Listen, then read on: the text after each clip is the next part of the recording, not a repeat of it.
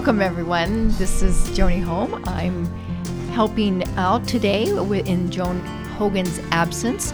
We welcome you to Prairie Doc Radio, and we hope you will call us at 692-1430 with your questions. We do have a guest in studio. I'll let Rick introduce her. Right.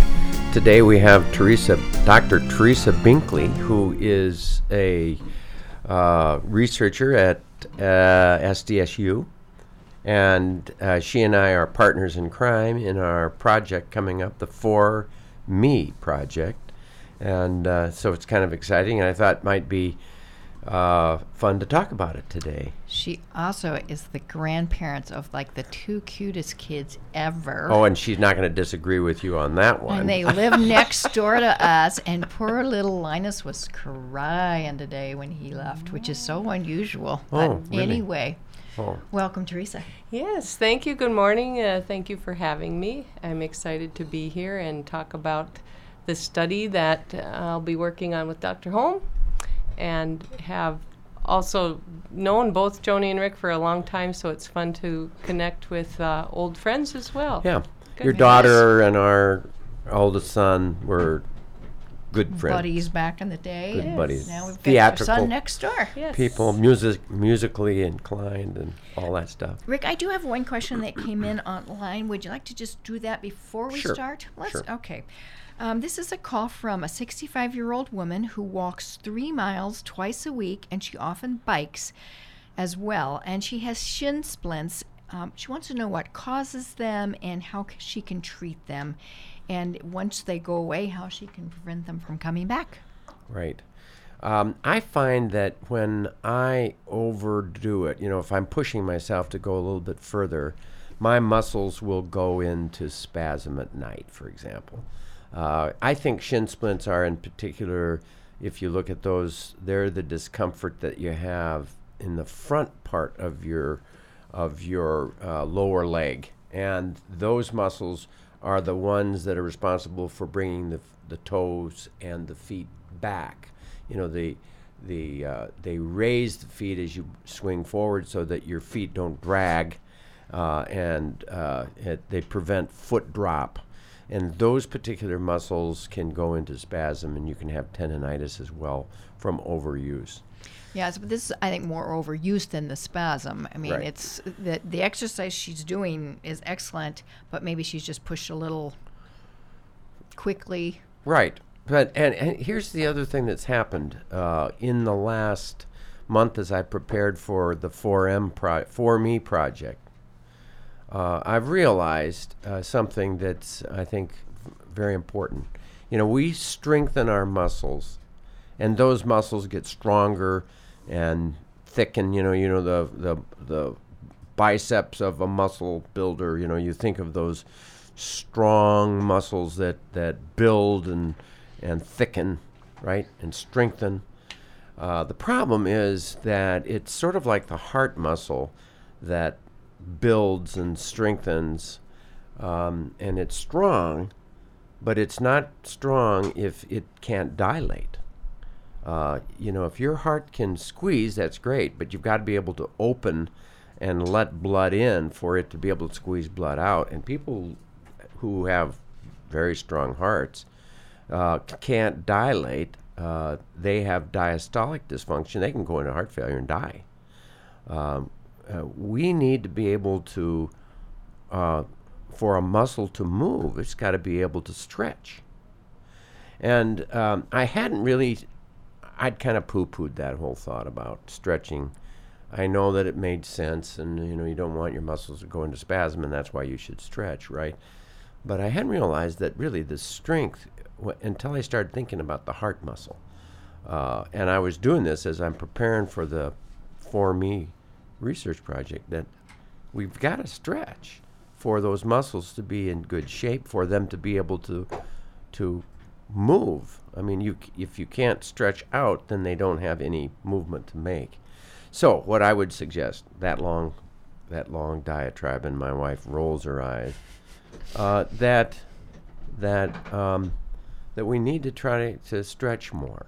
And I think if our caller could spend some time stretching, particularly the the muscles that dorsiflex the foot and the toes, that bring it up.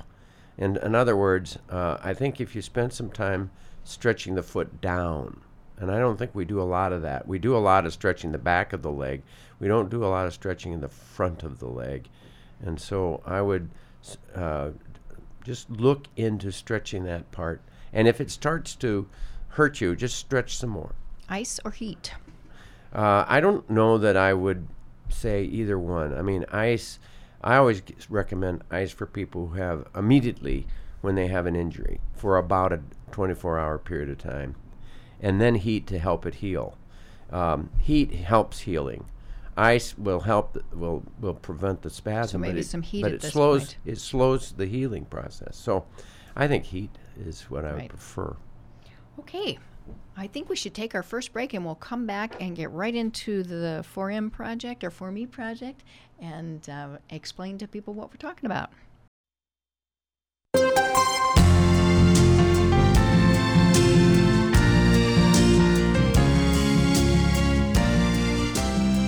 We're back. Hi, welcome back to Prairie Doc Radio. We're going to talk about our 4Me project, and Teresa and Rick explain this for people who don't have any idea what you're talking about. Well, let's talk a little bit about what got you interested in doing this, because this is a big effort on your part to jump on board with the Rick Home go get 'em and let's change lifestyle idea. I'd have to say what got me interested was actually Rick was working with my supervisor, Bonnie Specker, Dr. Bonnie Specker, and they were meeting at Cook's Kitchen for breakfast occasionally. And what got me on board is that I got invited to breakfast at Cook's, and I wasn't going to pass that up. But as I learned more about it, it's a lot of the work that I've done over the years now, looking at the connections between muscles and bones, but in particular now some of the devices that we can use to measure muscle cross-sectional area. Now we're turning it toward muscle density, and that's the real key thing in this study, is not just how big a muscle is, but how many little muscle cells are packed in there. And so we know that with age we have something called sarcopenia. Sarco refers to muscles, and penia is the decrease in it. So sarcopenia is the lack of muscle or the loss of muscle, and we know that happens with aging because we have less growth hormones, and it also happens though when people become overweight or obese because the fat infiltrates into the muscle, so the muscle is really then less dense. So these were the populations that are quite popular in research right now, and so it was very exciting to think we could maybe look into a study that could measure some of these things. And we're starting with the elderly population to see if we can do any activities by changing diet and exercise to increase that muscle density. Mm-hmm. Joni, you I'm curious about how you measure the density. I mean, obviously we measure size of things, but how do you see those in the increased density that you're talking about? Yeah, so we do have a device that is on our mobile unit that we use with the E.A. Martin program at SDSU, and it's called a peripheral CAT scanner. So it can scan an arm or a leg. And in this particular study, we'll be scanning that calf muscle.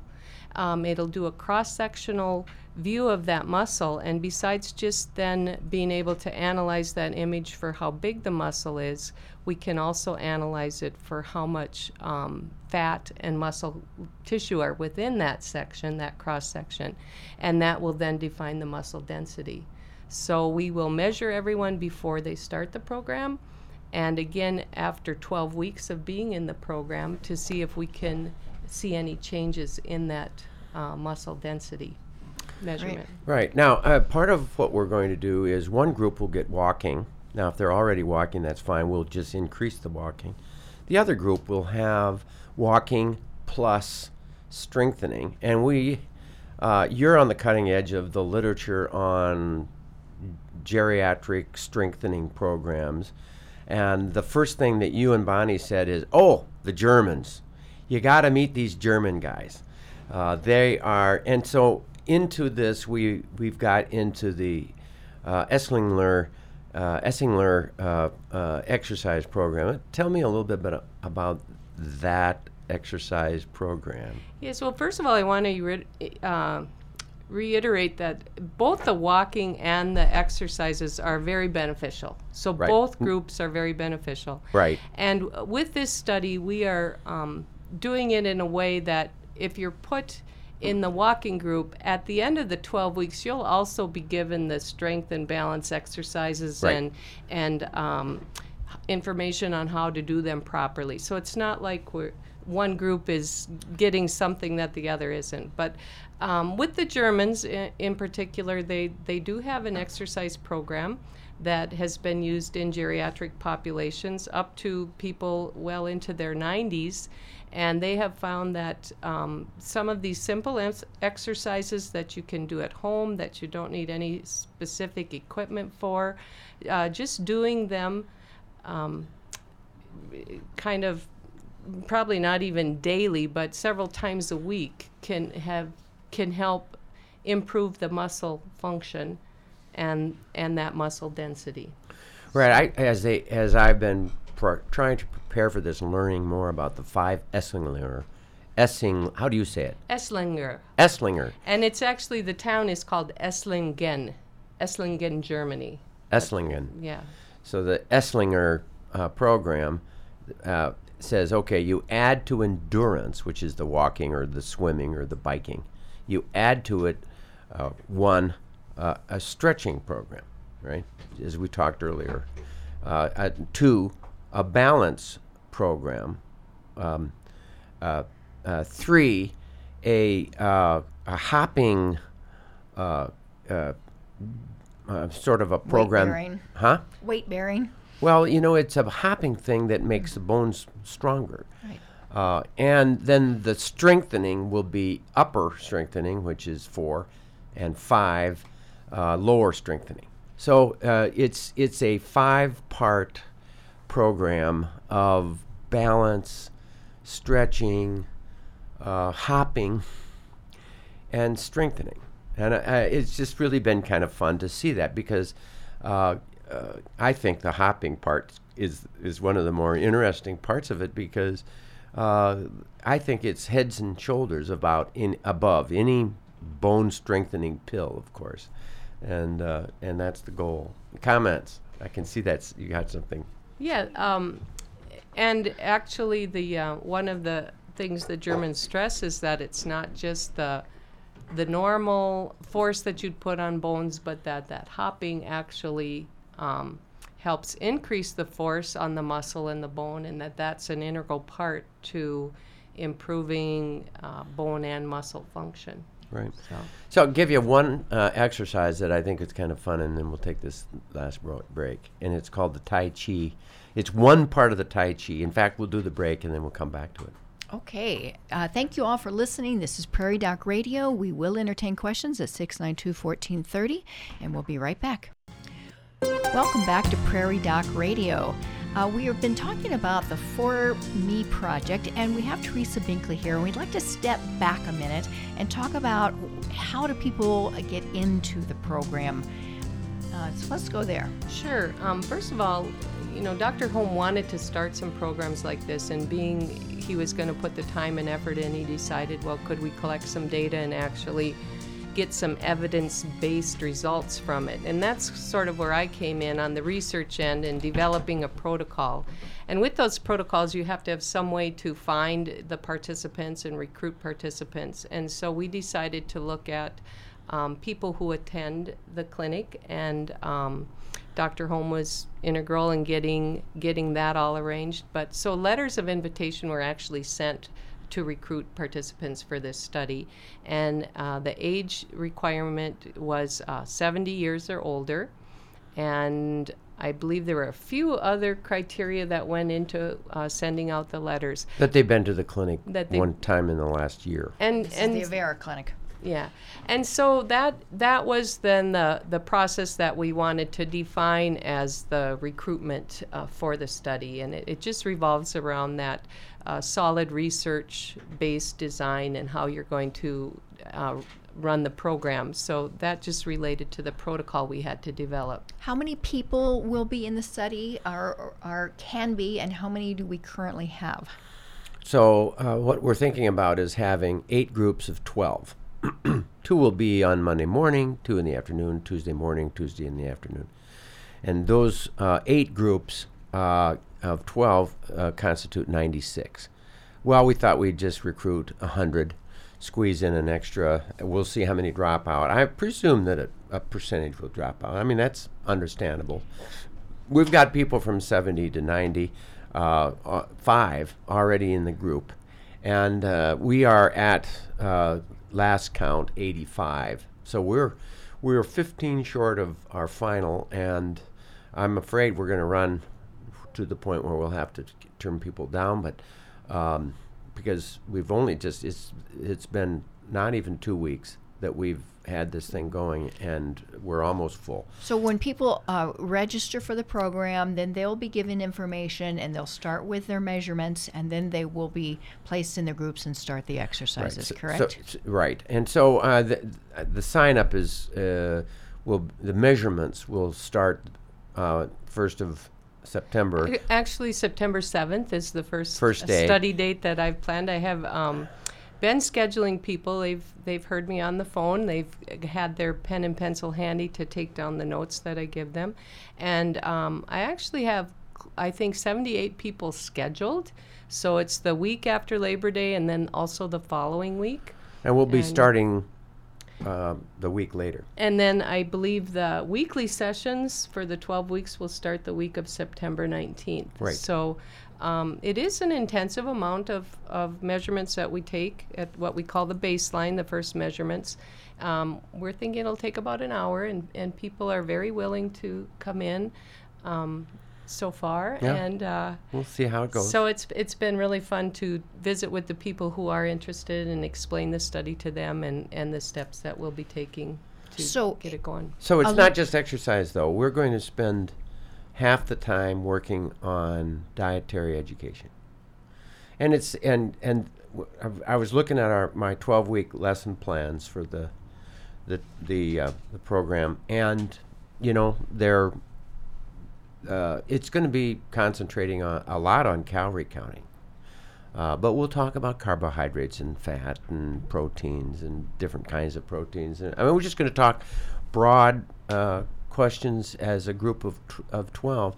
The thing that really excites me is that the best educators are going to be not me, who will be leading the sessions, but it will be the people who are participating, teaching each other. Yeah, and they won't be put on any particular diet. It's more just a plan to bring focus and maybe thought to what you're eating. Right. They'll pick their own diet. Right, right. It's going to be their own diet. So tell me, what they come into the study with an idea that this is about exercise and diet. What will they leave the program with?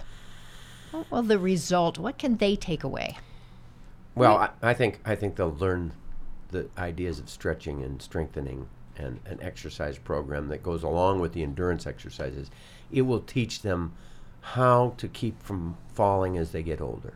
And there are some just basic questionnaires we ask. Some are about perceived stress in your life and quality of life. So it's almost also looking at some of those things that relate to just being part of a group for a while, and does that change your attitude or your outlook? Does helping to focus on eating maybe a little healthier and doing exercise 5 times a week, does that help reduce some stress in your life? So there are some different quality measures like that we'll be looking at, as well as just the body measurements and things of that sort. And not only will the researchers get the information, but I assume that the participants will as well. Right. When we're done, all of the results will be given. The 5 Esslingers will be heartily educated to the people who were in the group that drew walking alone, so that everybody will get the advantage of those exercises. I can't imagine that there's any downside of this. We were initially trying to figure out who's going to be the control group. And a thought was just the control would be you get dietary education. That's a good thing.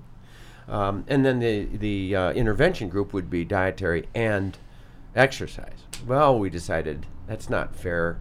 And so we're going to make it a good program for every single person in the For Me project.